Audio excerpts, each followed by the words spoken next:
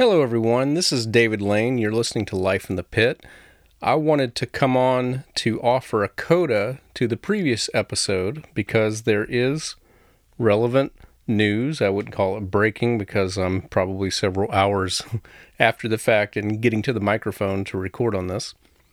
If you missed the previous episode number 77, I was talking to New York music director and keyboardist Jason Lafredo about what has been an ongoing issue with the David Byrne musical Here Lies Love wanting to open on Broadway in the Broadway Theater using only pre-recorded tracks. And this in spite of the fact that it was in a theater where the union rules required a minimum of 19 musicians. And so this was it was a very heated confrontation going on between the local 802 AFM union and the production team of Here Lies Love.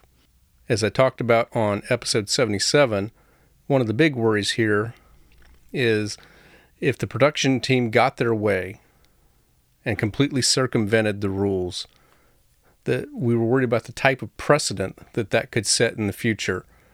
And that could be really an accelerated danger for pit musicians on Broadway, if you want to really stretch it out. So I just want to come on to read this. This is from today. I'm recording this Friday night on June 9th, and this is from earlier today from BroadwayWorld.com. This article was written by A.A. Christie, and the headline reads, Here Lies Love will add 12 local 802 musicians to the Broadway production.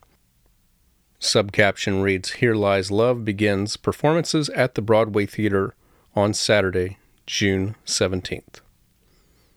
And then here's the article.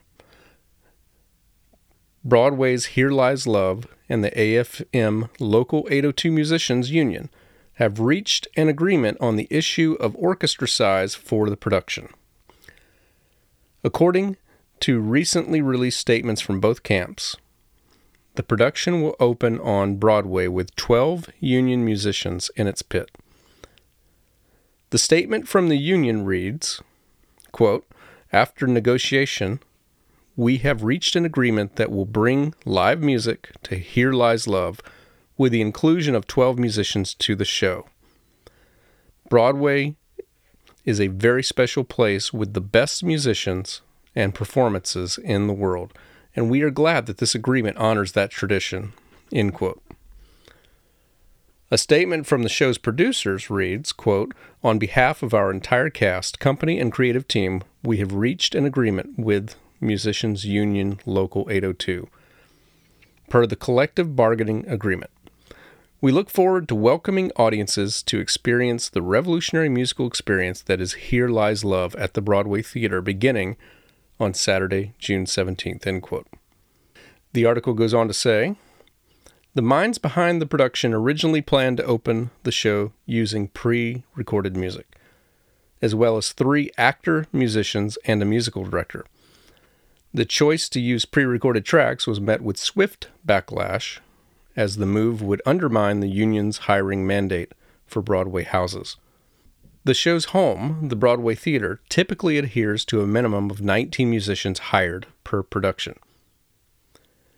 And then there's the rest of the article just lists who's credited as far as some production team and cast, and you can find that on BroadwayWorld.com. I encourage you to go read that.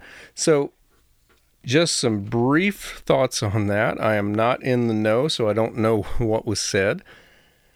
But without knowing the details, and even knowing that this is obviously a compromise, because they're going to open with 12 musicians instead of 19, this can't be called anything less than a victory at this point. When you consider the alternative, there are going to be 12 live musicians in the pit. Now, I do have a question, and it was raised by my guest Jason on the previous episode, of how they are preparing for that. I mean, are their orchestrators working around the clock to get that music ready? Not quite sure how they're doing it unless they have something in the vault from earlier when there was live music in the workshops, but that is a question I don't have an answer to. I do wish them well, though, if they have to break their necks or hurry up like crazy to get this show ready. But I think even they would say that this is worth it. We did not want a situation where a production team led by a pretty world-famous composer, producer, to say, even though your union rules state this about live musicians, we're willing to ignore that and take our chances in court.